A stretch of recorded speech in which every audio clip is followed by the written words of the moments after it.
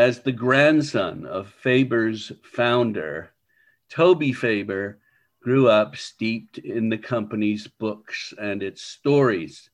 He was Faber's managing director for 4 years and remains a non-executive director and chairman of sister company Faber Music.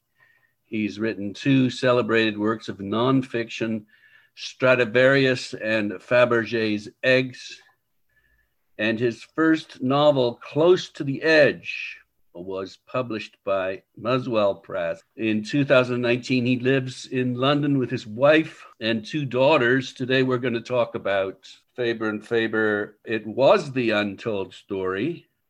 Still is, yep. Well, except it's been told now. Yes, fair enough.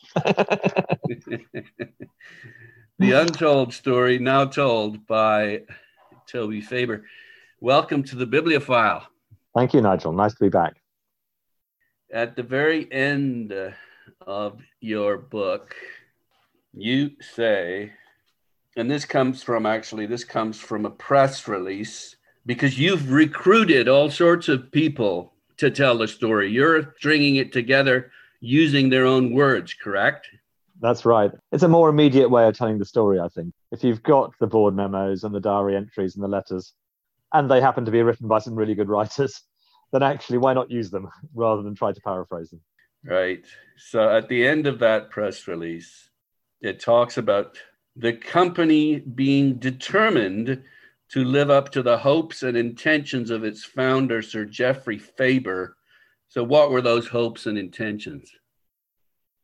To be editorially led, I think, is at the heart of it, really. To be a publisher, and in many ways, the sort of publisher that wouldn't have seemed remarkable to my grandfather, just a publisher that in the 20s and 30s was trying to bring out the books that it thought were the best and most interesting and would have a future, but also to balance that, because this was always something my grandfather was concerned with, books of the moment that would help keep the turnover going in that particular year of publication. And in that sense, that's what Faber has always tried to do with more or less success over the years. And I'm pleased to say I think it still succeeds. Well, judging by the number of Nobel Prize winners you have in your backlist, just since 1990, when you conclude this book, you're still doing the right thing here. Yes. To a certain extent, of course, success can breed success. So you can have a virtuous circle where, because in particular, obviously, if you think about poetry, going right back to T.S. Eliot, Faber has had a name for publishing poetry, and that in turn has attracted great poets onto the Faber list, which makes it easier for us to continue having a great name publishing poetry. It sheds its own sort of luster on the rest of the list. And you think about our playlist, of course, but then you also think about our fiction list, especially over the last 20 or 30 years. And you can see that starting to be really exciting, and from a literary as well as a commercial point of view. Yeah, I mean, as much as anything, it's the great voices, the great writers that you have in your stable that serve as a calling card. Yes, that's right. It's not that hard to recruit, I don't think. You just say, look who we've got. It depends who you're talking to. So first of all, in terms of recruiting, of course, you're talking about the people who come to work at Faber. And I think a lot of them do feel that Faber has that history. Sometimes it can be a weight of history, but generally it means that they know we will be a place which tries to publish the best work. And that in turn, of course, helps you attract the best people. And that in turn means we're more likely to publish the best work. I mean, again, it's a virtuous circle. But it's also in terms of recruiting, most obviously our authors. And again, I think there are many authors who like the idea of being published, I mean, going back to the old days, by the House of Eliot. These days, it might be the House of Heaney, or it might be the House of Ishiguro, or whoever else you want to choose. Nevertheless, there's still that sense that they are joining, as you say, a stable, which means something. And the very fact that the Faber brand means something on a book is something that I'm proud of. Well, it's not a coincidence that it's independent too. I absolutely agree, and I am a fierce defender of that independence. I say defender; it makes it sound as though people are attacking it, and they're not really. Well, I mean, and my grandfather said this as well. Basically, the moment you're taken over, then fine, you might still have that brand and that colophon, but in the end, that's all it is. Yeah. It is not all the accompanying culture and everything else that goes along with it. And by being an independent company, that is, as you say, part of what makes Faber what it is. Well, speaking of your grandfather, Geoffrey was a classical scholar who joined the Oxford University Press directly out of university in 1913. Following war service, he was elected a Fellow of All Souls and was made a director of his family brewery. So you guys are in the beer business. Yeah, a lot more money in brewing than publishing. So I think it was rather to my grandfather's regret at times that he didn't get on well enough with his cousins and was sacked after a couple of years. But obviously, in the end, to the long-term benefit, I think probably of his sanity, quite apart from anything else. Well, here, and I'm quoting from one of my favorite books by Ian Stevenson, who tragically was taken from us. It's called Bookmakers, British Publishing in the 20th Century.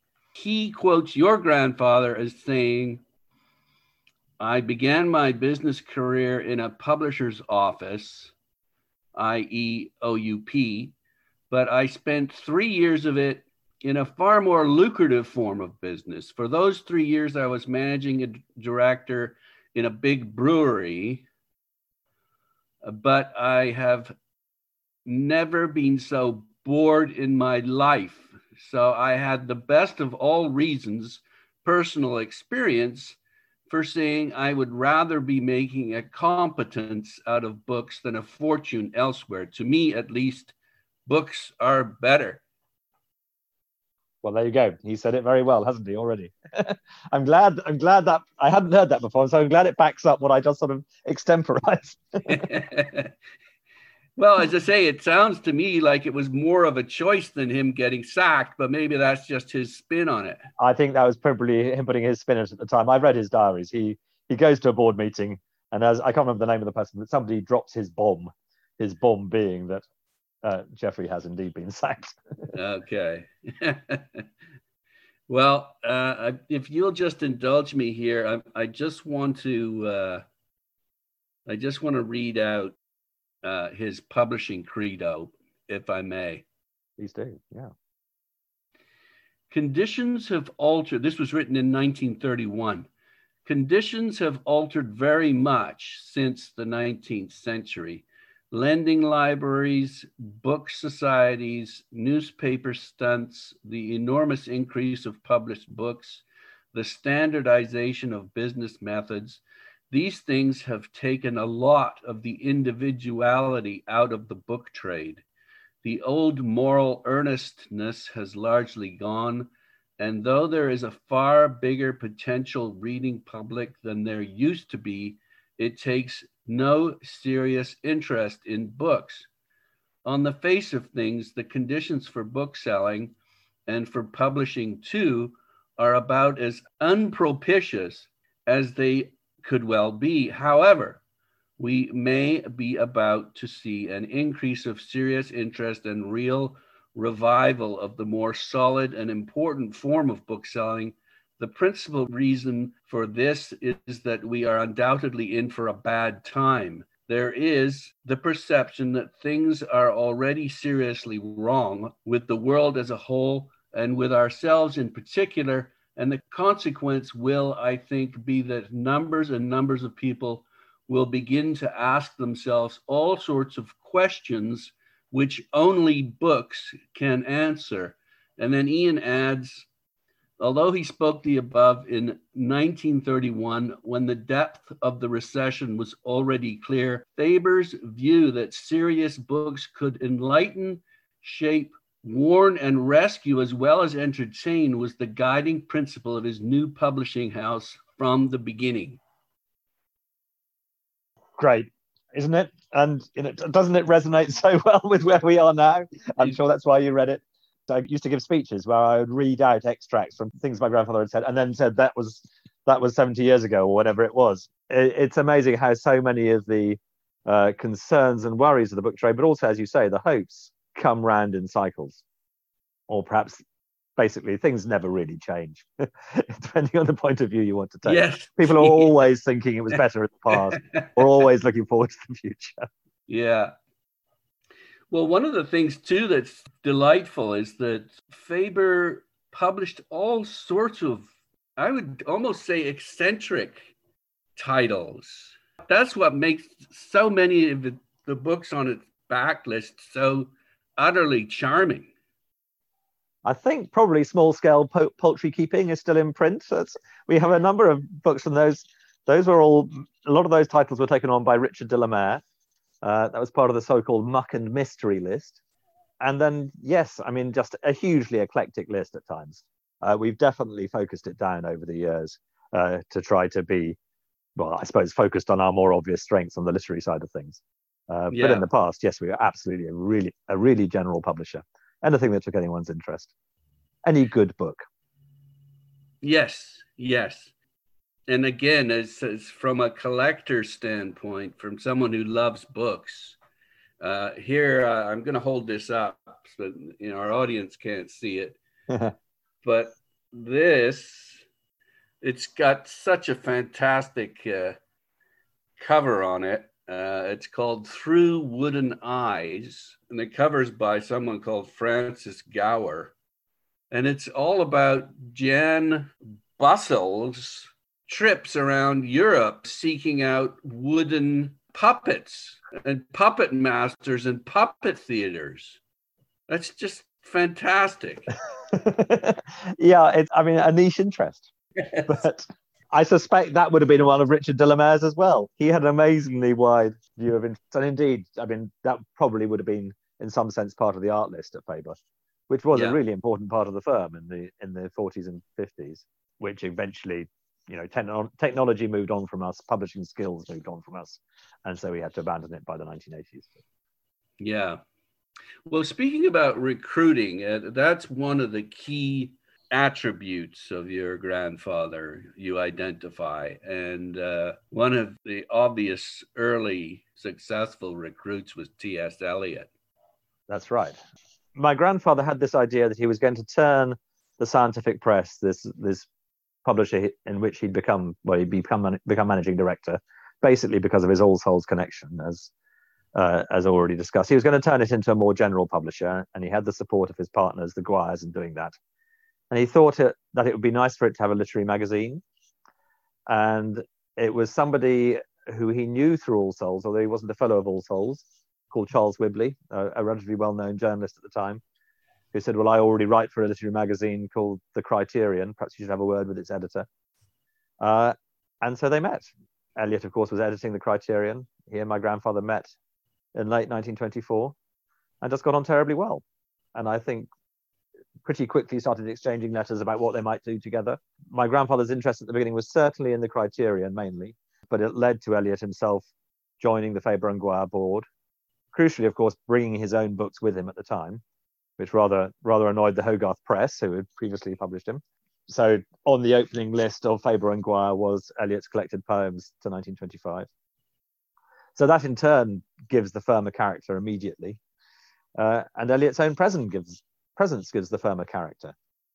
Although you don't see much of it actually in the early years, I think. He's spending a lot of time on the Criterion.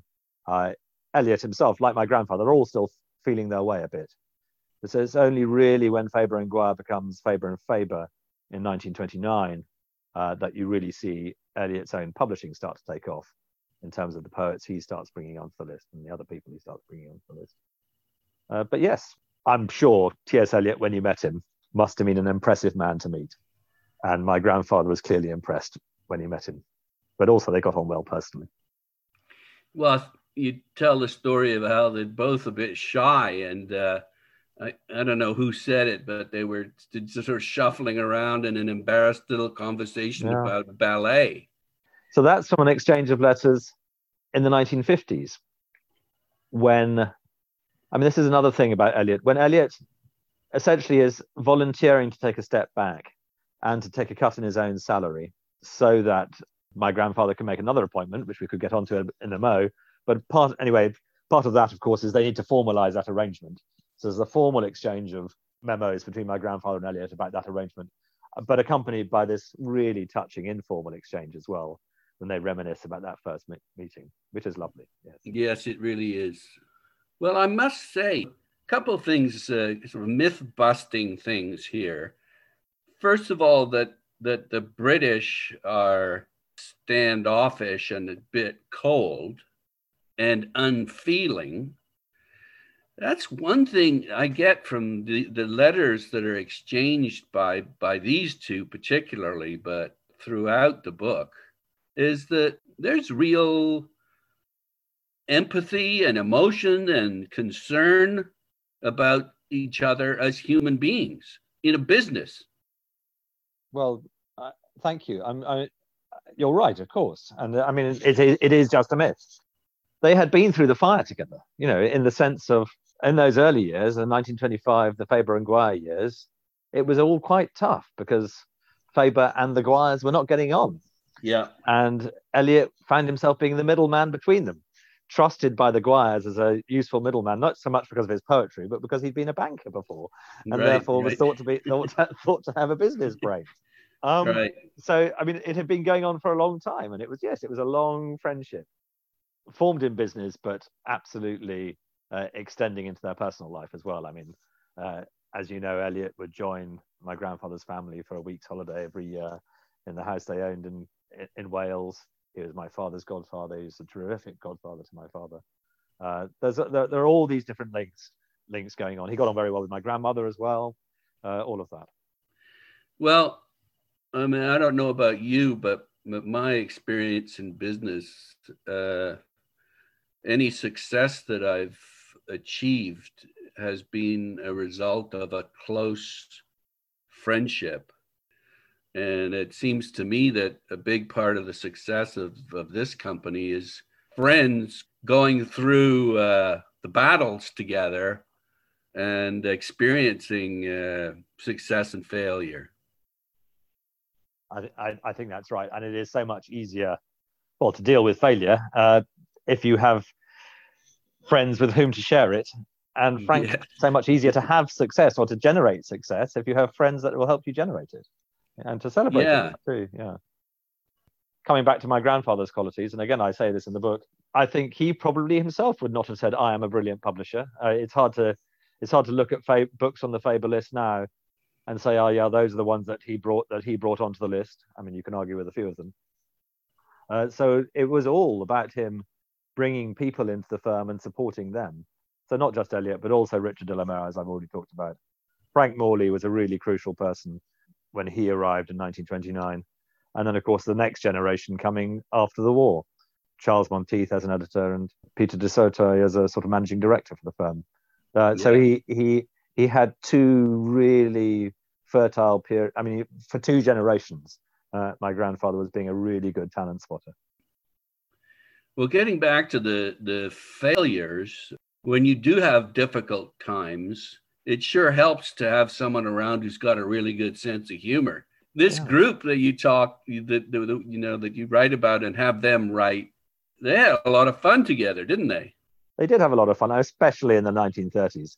And you say to help cope with failure. I think 1930s Faber was feeling quite bullish.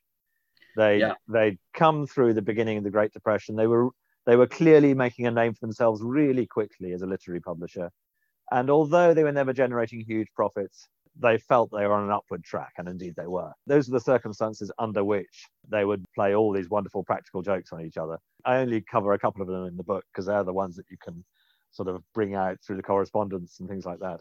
There are others where there's correspondence which, frankly, I still can't work out what on earth they were doing, but clearly they all found it terribly funny at the time. Well, yeah, in joke, right? Exactly. You had to be there. Yeah.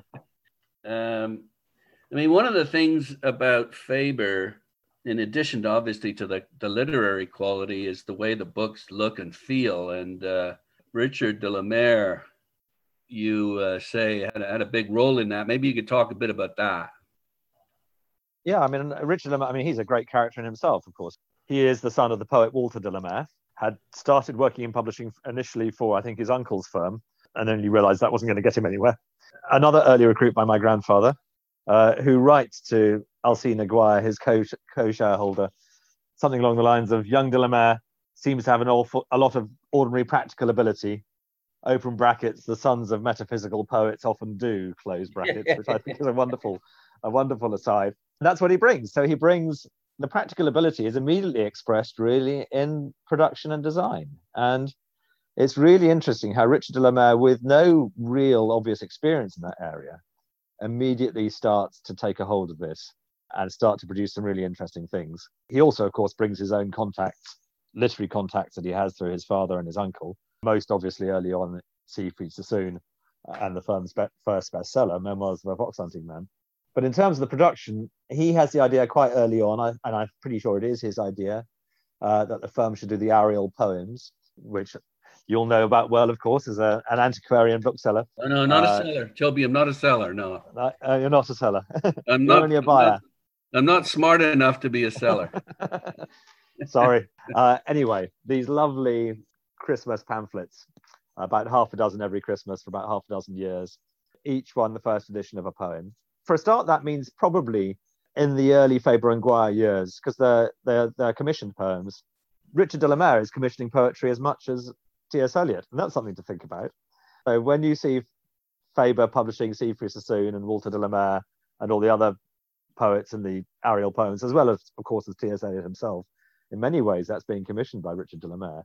And then he also commissions to go alongside them, and they're nice productions in their own right, but he commissions lovely artwork to go with each poem. Yeah. McKnight Kauffer classically to go with the Eliot poems, some of the great artists of that era like Ravilius and Nash and Barnett Friedman, for example.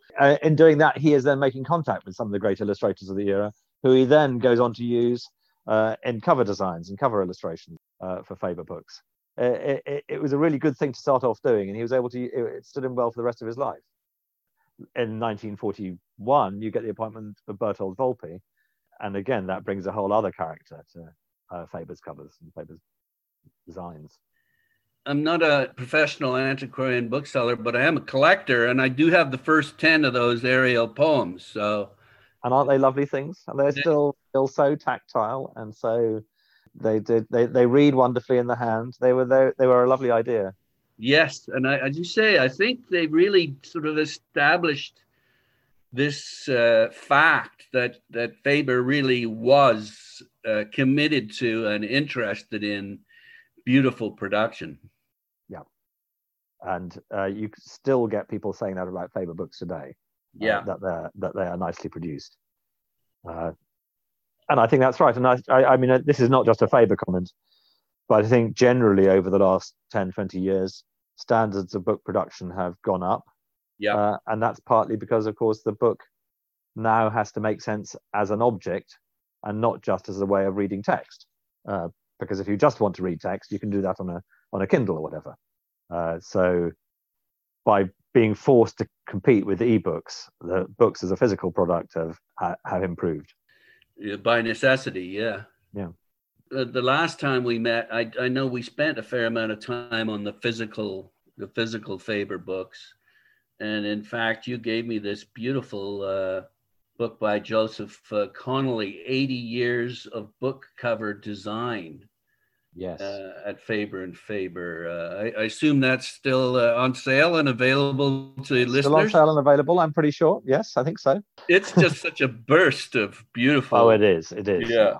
And another thing we have a box of Faber postcards, 100 Faber postcards, which are classic covers from the Faber era, which are rather lovely as well. No, I didn't realize that. So these are postcards that Faber would have sent out to promote various books? No, they're newly made postcards made from old covers. So some of the famous Faber covers, for example, the first edition cover of Lord of the Flies is one of the postcards in that box of 100. Excellent. Okay. I've been thinking about putting book covers on T-shirts. How about we get into that? Well, truth is, we've tried various things like that, and we can never quite make it work. We've got some cushions lying around the office somewhere. I think we've got a deck chair. All of these things we've tried, never quite made them work. But the postcards, there is a demand for. Okay. The problem is that you're using these postcards to write a thank you letter to somebody or something like that. And some of them are fine, the lovely Ambrose Heath covers, Good Food by Ambrose Heath and things like that. Those are perfect for when you're writing a thank you card to somebody. things like The End of the Affair. No, sorry, that's a Graham Greene, but An American Romance and things like that, which are faintly risque pictures of naked women and stuff like that. You think, who am I going to send that to? um, Speaking of Barnett Friedman, in the book you juxtapose the first cover of Members of a Fox Hunting Man, right? Yeah. And then you re-released it with a Barnett Friedman cover, right? Well, it's a sequel with the Barnett Friedman cover. So Memoirs of a Fox Hunting Man, Faber and Guire, just towards the end in 1928. Memoirs of an Infantry Officer, 1931. We did with an illustrated edition by Barnett Friedman very quickly, well, in 1931. And it's the difference between those. It's kind of as good a visual way of any as seeing the way Faber and Faber were so much more creative than Faber and Guire could be, simply because they had that greater editorial freedom. Yeah, it's such a contrast, and such, again, another a blast of brilliance, a brilliant color, and just exactly. Again, one of Barnett Friedman's real classics. My understanding has always been that essentially that launched Barnett Friedman's career. He'd done a few Ariel poems for us before, but he hadn't had much. But it was this that really put him on the map. Yeah, there's just been that great exhibition, of course, of his work at Pallant House in Chichester. Yes, I've been trying to track down the curator of that, so listeners can look forward to a bit more of Barnett coming up. Great, good. Okay, so moving on to the reasons behind Faber and Faber hanging on, as you say, to its independence. The first reason you cite is luck. Yeah, I mean, you can't deny the role that luck plays in it. The classic example of luck that sort of everybody quotes is Cats being made into a musical, and that, of course, was in the 1980s. You can go right back to earlier luck. You can go back to, the luck of Richard de la Mare meeting Siegfried Sassoon at his parents' house, and Siegfried Sassoon saying, "I'm thinking of a book about fox hunting. What do you think?" I mean, the truth is, of course, publishers have to make their own luck, and you make your own luck by seeing the opportunities when they arise and grasping them and riding with them. So, yes, luck, but all good publishers have to be lucky, I think. It's like Napoleon said, I don't want to know if he's a good general, I just want to know if he's lucky. So, well, yes, and as you say, you need to know what you're looking for. You need to know. You need to recognize. Exactly. Yeah. And that itself is what is that? That's a gift. Well, I mean, so coming back to the core of it, it is if you are an editorially led firm, as Faber is, then it means appointing the right editors, doesn't it? That's what it means. And once you've appointed them, trusting their judgment and backing them in their judgment. Yeah, but how do you know that they've got great taste or great judgment? How do you know? Well, that's the question. So, I mean, frankly, one of my grandfather's biggest pieces of luck, we've spoken about it in appointing T.S. Eliot. I think you could call that luck that they met, of course. But in the sense, he was an obvious person that was the right person to appoint. Much less obvious a point he was the one my grandfather made in the 1950s of Charles Monteith, whose background was as a barrister, was another fellow of All Souls, who liked books, basically. Yeah. Was incurably literary, as he said to my grandfather. Something about my grandfather's eye for a man made him realize that actually he would be a good editor to a point. So you can say how lucky to appoint Charles Monteith, how lucky that Charles Monteith's first acquisition, in fact, I think it was his first acquisition for the firm, was to spot the book that would become Lord of the Flies and rescue it from the slush pile. I mean, it is lucky, but there must have been something there to generate that luck, both in terms of spotting Charles Monteith and him spotting the book. So, yes, you can always ascribe it to luck if you want, but I like to think there's slightly more behind it than that. You quote one John Sparrow shitting all over Charles Monteith, and that makes John Sparrow look like a bit of a dork. Yeah, you're right. I mean, I believe, to those who know, John Sparrow is quite a distinguished person. He was Warden of All Souls, which, is no mean feat, and certainly a position that at times my grandfather would have dearly loved to have himself. But he and John Sparrow got on quite well, my grandfather John Sparrow. And so he asked John Sparrow's advice. And as you say, John Sparrow was not kind about Charles Monteith, but not to the extent of shaking my grandfather's resolve that Monteith would be the good appointment, and in particular also, of course, T.S. Eliot's resolve that Monteith would be a good appointment, because my grandfather and Eliot very, very much collaborated in that appointment. Yeah, I just wish I could find it, because it's such a good direct hit at his taste, at exactly what you need. He's saying, I can probably find it quite quickly. Sparrow has basically said about Monteith, I think he lacks distinction to an almost positive degree. And I probably expressed my surprise that the coarseness of his fibre didn't grate on Tommy's, i.e. Tom Eliot's, great fastidiousness. Anyway, this is what Eliot replies. This is first in his response to something that Sparrow said earlier on. I'm inclined to take seriously John's remark that Charles has flair rather than taste. So far as my observation went, this may be possible. I am not sure, however, that from the point of view of a firm's solvency, flair is not a more valuable asset than taste. Yes. I have a little flair in limited areas, but I have found taste to some extent a handicap. I wonder whether, if John Sparrow knew the publishing world as well as we do, he would be quite so fastidious. He's picking up Sparrow's own words here and putting them in quotes. I mean, he's absolutely right, yes. And how many men are there in the business whom a person of fastidiousness would be wholly unjustified as criticizing for coarseness of fibre? So anyway, he agrees that Charles Monteith is the right person to appoint. And Charles Monteith in the 50s and 60s was just as brilliant an editor for Faber as T.S. Eliot had been in the 20s and 30s, or 30s and 40s. So it was a great appointment. Isn't that such an interesting point, though? The difference between flair and I'm wondering if that's a euphemism for something. Flair and taste. You need the literary bona fides. You need to know what great work is, but you also need to be able to spot writing that's going to capture the public imagination as well. Yeah, and I think that's right. And I think if I had to characterize the difference between them from the point of view of publishing, it's that if you've got good taste, then you'll identify the same good books as everybody else will. But if you've got flair, then you'll find something that nobody else has identified and realize that this could be something really special. That is famously what you'd see Charles Monteith doing with Lord of the Flies, a book that had been rejected by umpteen other publishers before it came to Faber. He had the flair to realize that if you cut out that first chapter and made a few other changes to the book, then you had something really special there. And this Sparrow is putting down the flair. This Sparrow does not understand publishing to the extent that my grandfather and T.S. Eliot do. Yes. And therefore they realize that taste alone is not enough. Yeah. Okay, so we've touched on luck. Next is, and again, we're talking about how Faber hung on to its independence.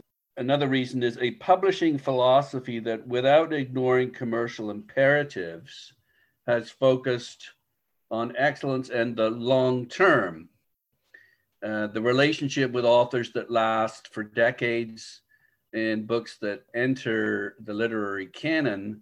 Faber's backlist has given it the income at the core of its financial stability.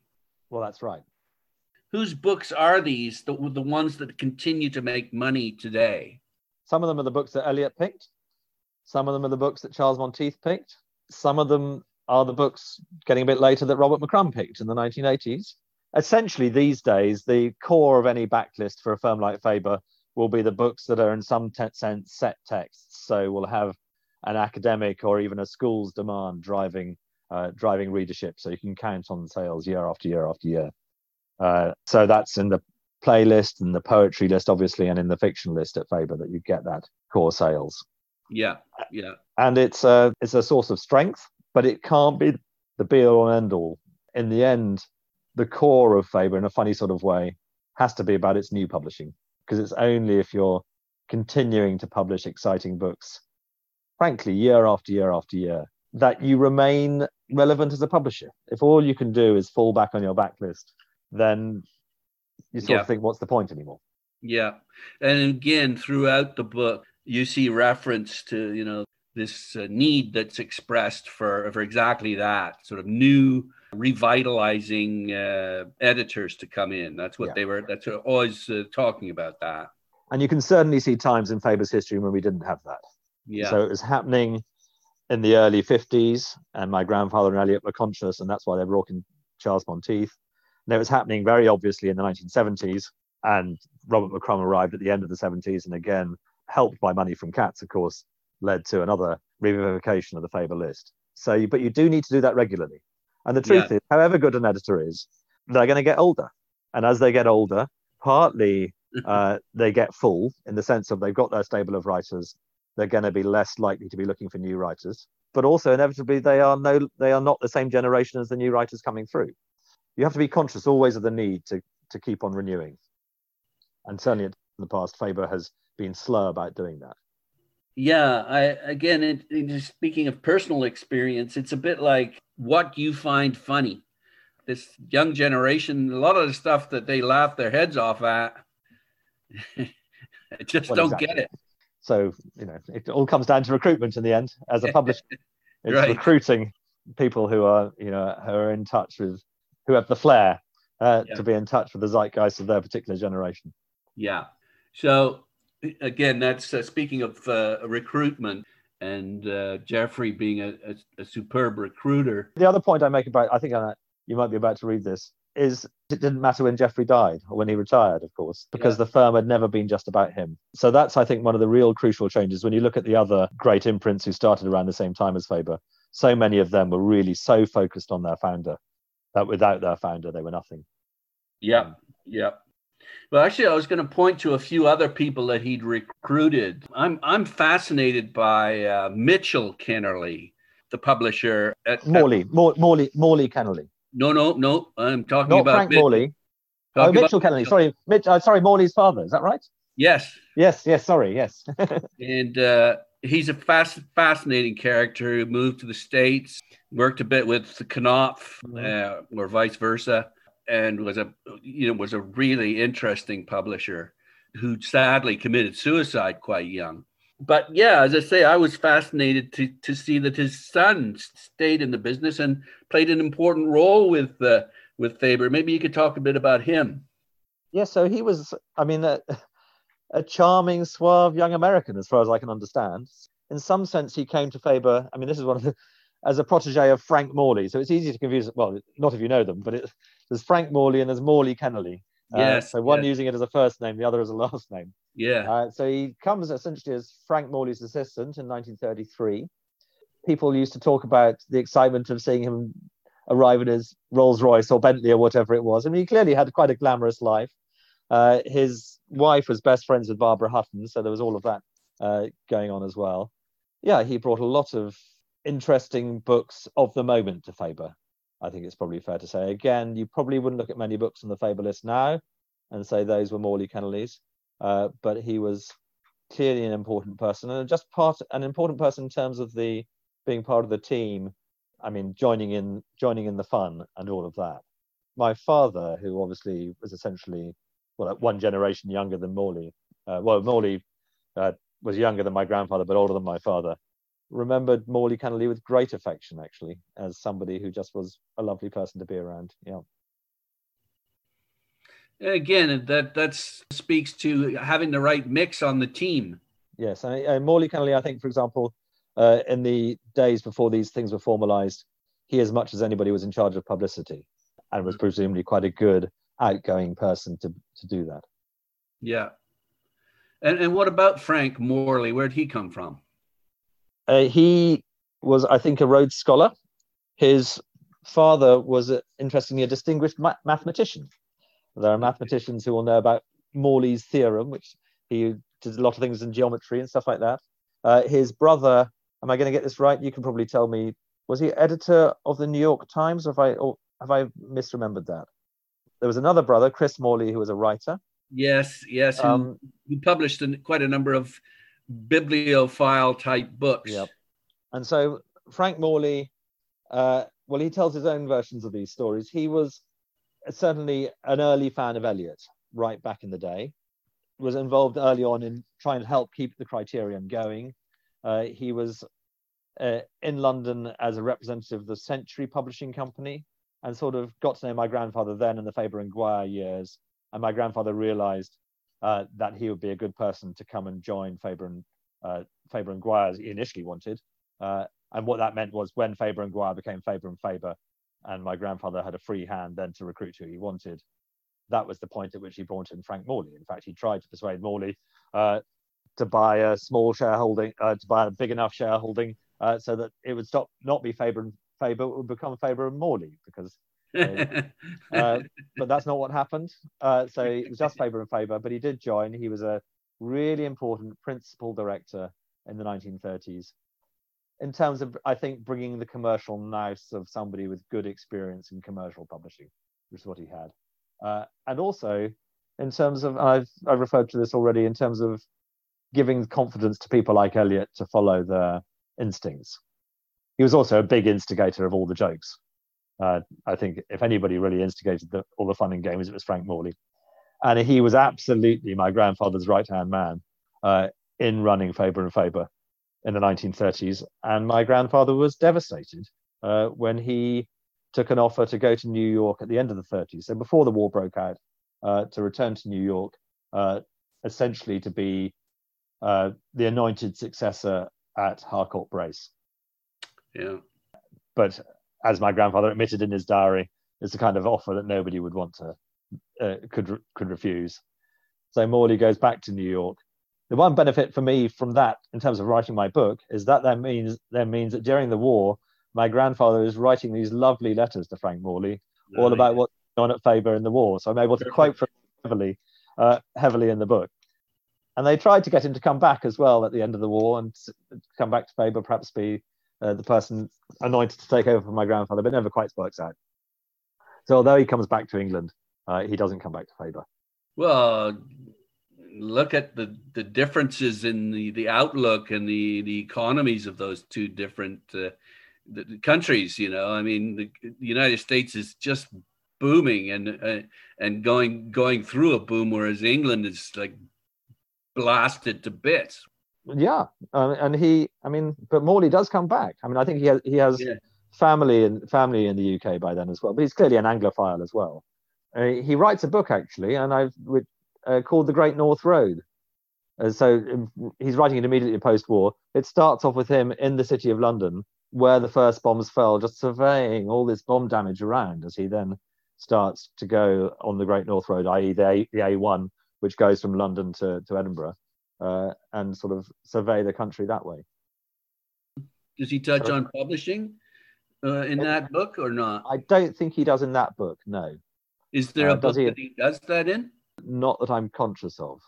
Okay. But he might well have written articles and stuff like that. He writes, I mean, there's a really nice piece by him. There's a Festschrift for T.S. Eliot, published in 1965, edited by Alan Tate, for which he writes a piece that's really interesting. He wrote a children's book called Some Point of the Compass, but I think it's East South East, about somebody who runs away to sea and joins a whaler and has great adventures. And I loved that as a child. I mean, he is a really versatile man. Funny, someone just offered me a bunch of, I think it was Christopher Morley books.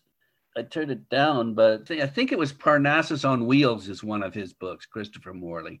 Anyway, getting back onto recruitment then, yes, you say that you know, the fact that your grandfather was able to bring together this remarkable set of individuals gave the firm some kind of, if not financial, then certainly a type of stability, staying power.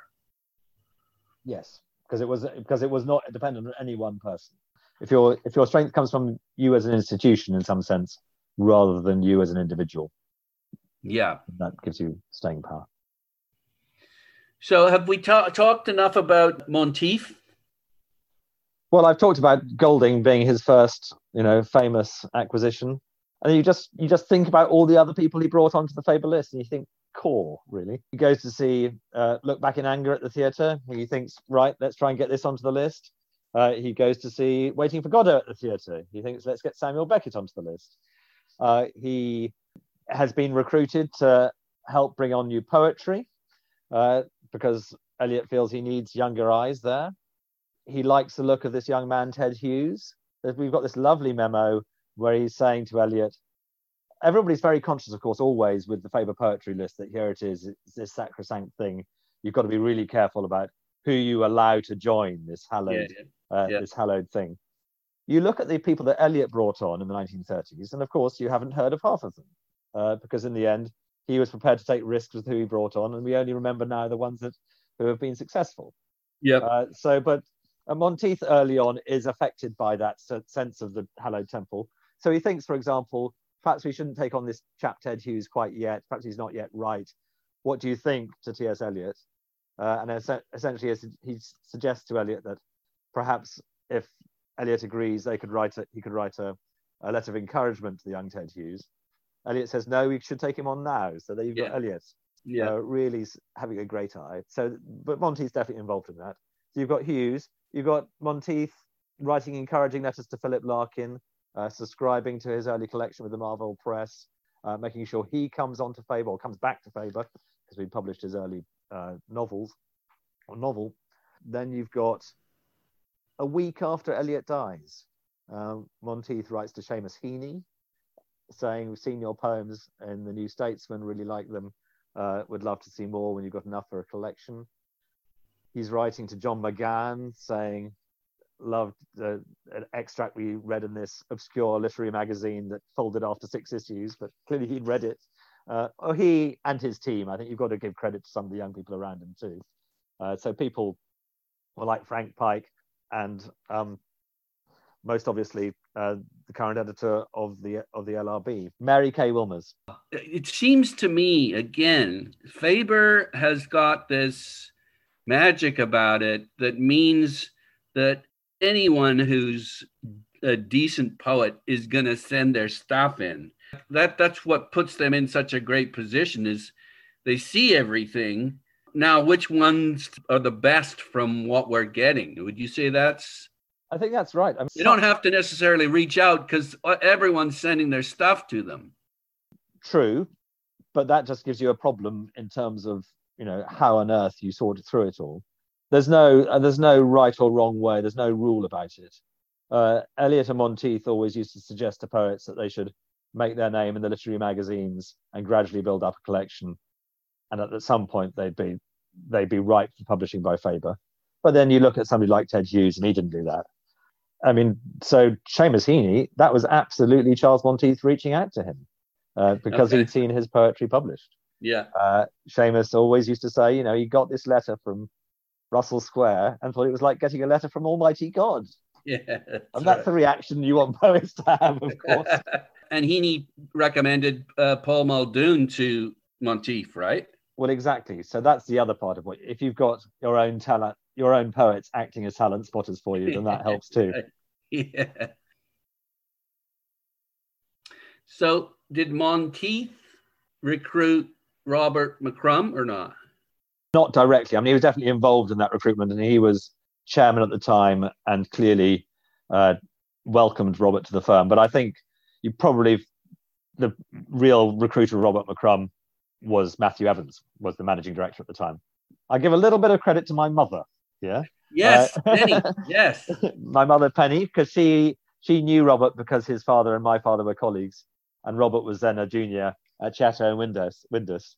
And so she encouraged Robert to apply for the job. Right.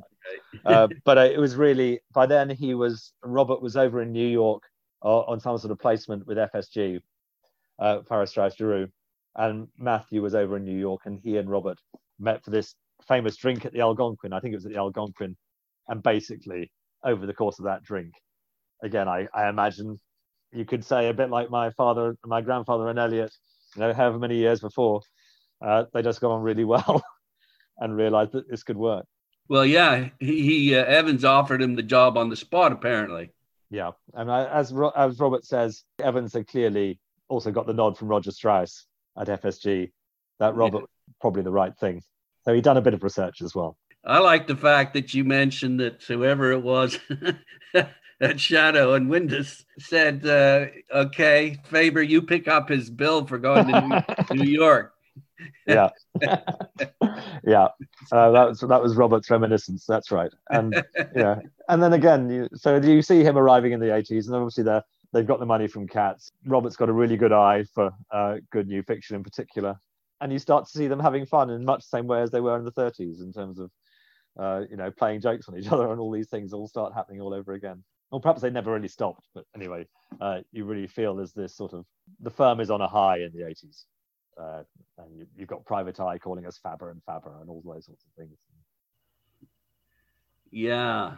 Actually, another sort of controversial choice, but one that really helped the company survive financially was doing a book on splitting images, was it? Well, there's a television series which is just started again in the UK, a satirical television series called Spitting Image. Spitting Image. Spitting Image, which uses caricature puppets of politicians and other prominent people in satirical sketches. And so, yes, we did a Spitting Image book.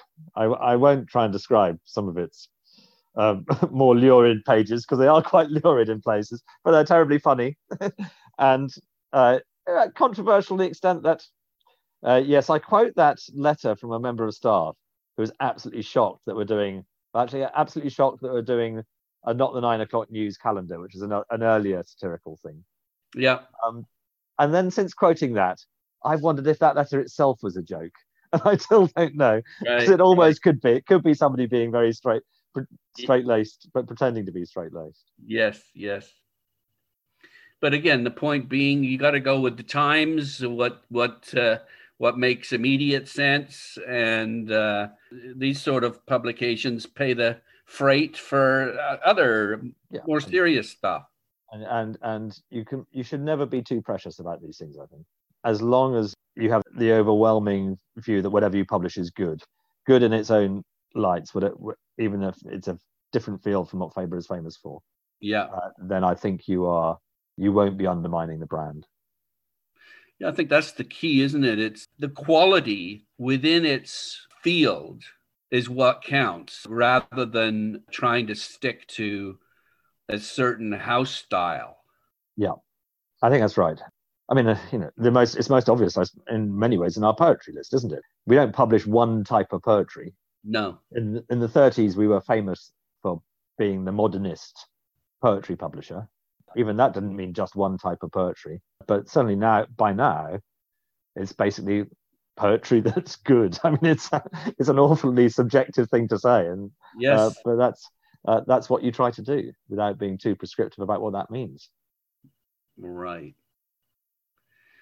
Now, finally, on the independence front, and basically making money, you point to the fact that Faber made a decision to sort of be vertically integrated by publishing both hardbacks and paperbacks. You point to that as being really crucial. Absolutely. And I don't think anybody quite realized at the time how crucial it was, but this is with the benefit of hindsight, and you look back at it. And we've talked about how Faber's backlist is what gives it some sort of financial stability. So especially in years when perhaps your front list isn't quite so good, to know you've got that guaranteed turnover from your backlist is really important. That backlist, of course, is all going to be in the form of paperbacks, because that's how they're shelved in the bookshops. That's the form in which books backlist. Yeah. So if you are essentially giving away your backlist by selling it for some short-term profit gain to a specialist paperback publisher, then you are giving up that long-term stability. And you see this most obviously in the way that by the end of the 1980s, Faber was almost the last man standing in terms of publishers in London with any history. Mm-hmm. So all the other great names who hadn't done their own paperbacks, or if they had done them in joint ventures or things with other people. So you can reel off the names, of course, the Jonathan Cates, the Chatto and Winduses, the Hamish Hamiltons, the Bodley Heads. I mean, you really can just go on and on with names, all of which are great names. They are. And had really good backlists and still have really good backlists. But those backlists are all mainly, frankly, in Penguin Random House or possibly HarperCollins or whoever it is, Hachette. They are not still with the firms that bought them because those firms have long since been acquired. That doesn't stop Penguin Random House trying to cash in on the brands, though, of course. No, it doesn't. And, I'm not here to criticize Penguin Random House because it's clearly a very successful company. But I would say quite definitely that I really think the Faber brand, and we started with this, means something now.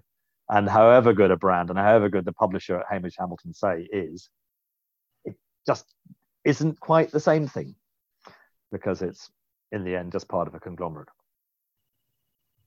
Well, I think that's the really important point. Faber's independence makes a fundamental difference to how it publishes. So what's that difference?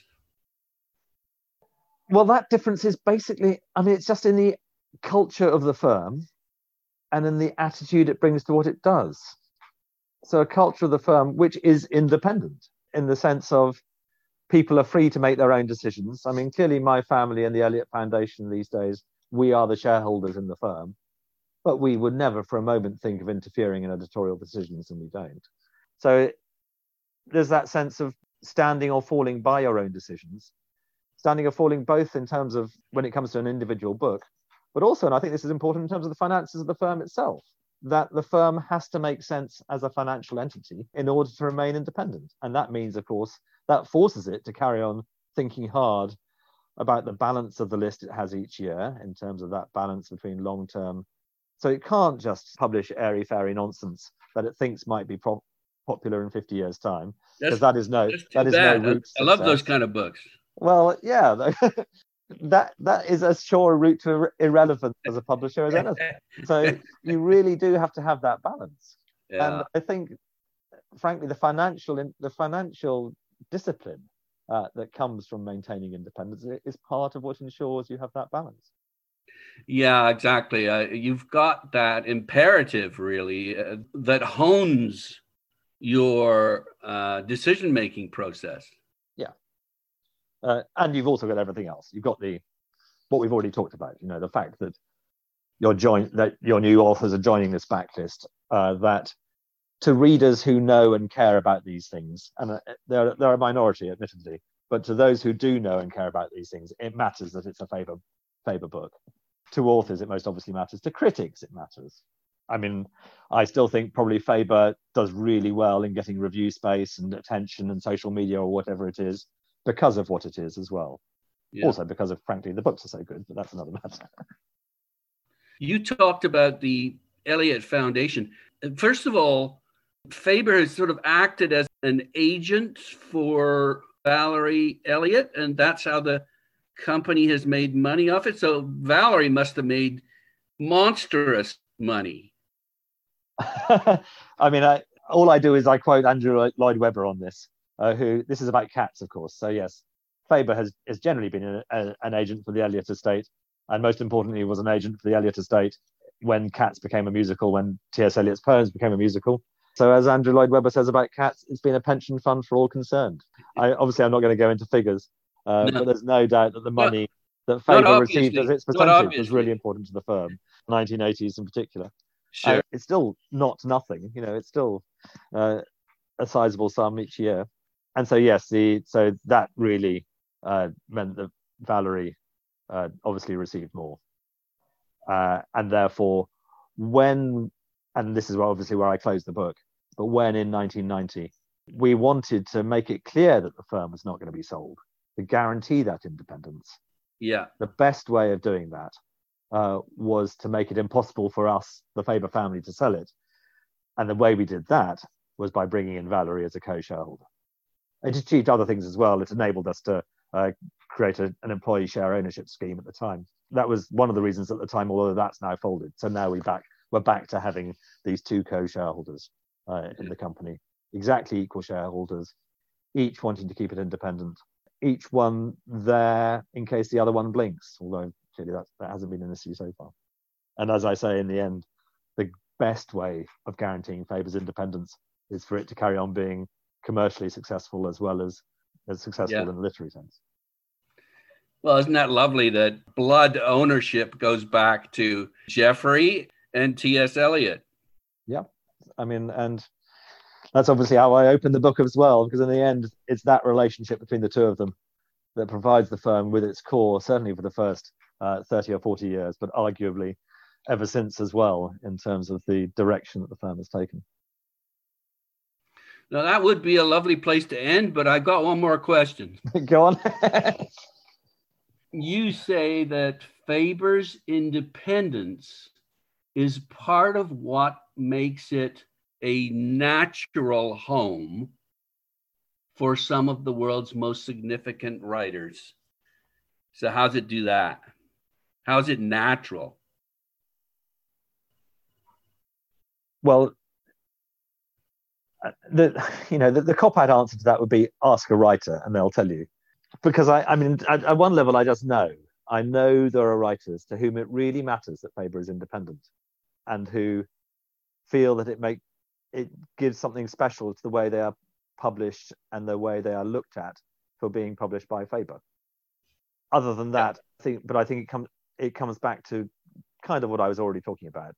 It does mean Faber has a culture which is different from that of other publishers, because we combine the history that goes with 90 years of publishing and the backlist that goes with 90 years of publishing, with still, though, the sort of entrepreneurial outlook and fleet-footedness and eagerness to try new things and all that sort of stuff that goes with being independent, it goes with being relatively small.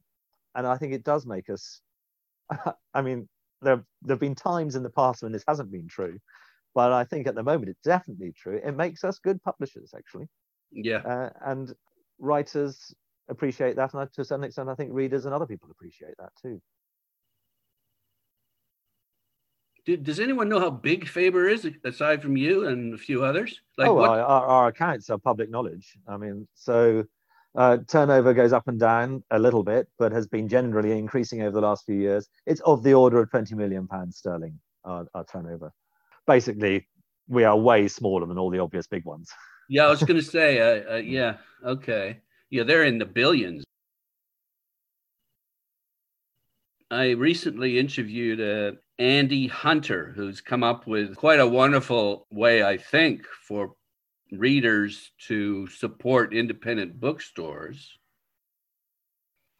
This is bookshop.org, isn't it?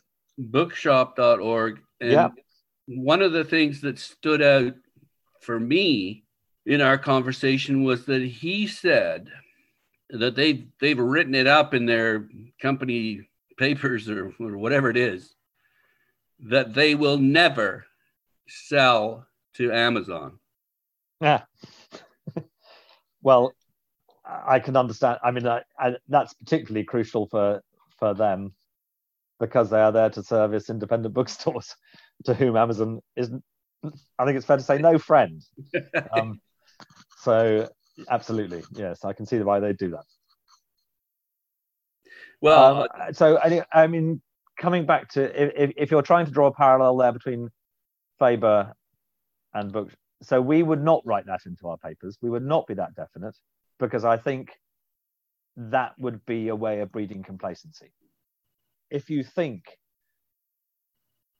basically, Faber will remain independent as long as it remains sense for it to remain independent.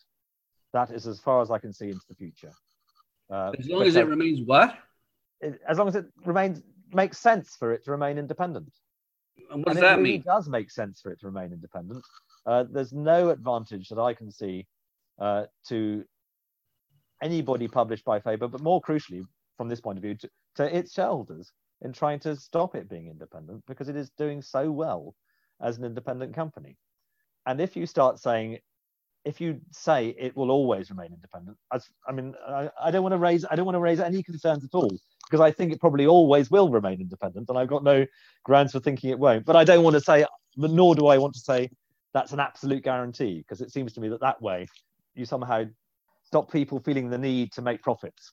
And actually, it should feel the need to make profits, because that's part of what keeps it viable. Actually, not just viable, but vital. I do feel I should never guarantee it will remain independent, but I don't want to make anybody think that we have any plans to sell it, because we don't.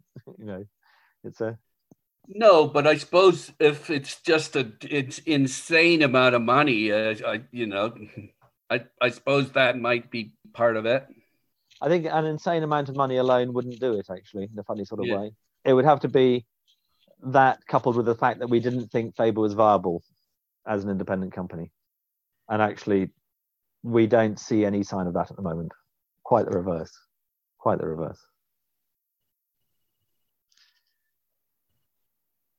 Well, we're lucky. We're lucky to have Faber, and I'm lucky to have been able to talk to you, Toby. Thank you for taking the time. Well, thank you very much, Nigel. It's always a pleasure to talk to you. Toby Faber is the grandson of Jeffrey Faber and the chairman and a non-executive director of sister company Faber Music. Thanks again. Thanks, Nigel.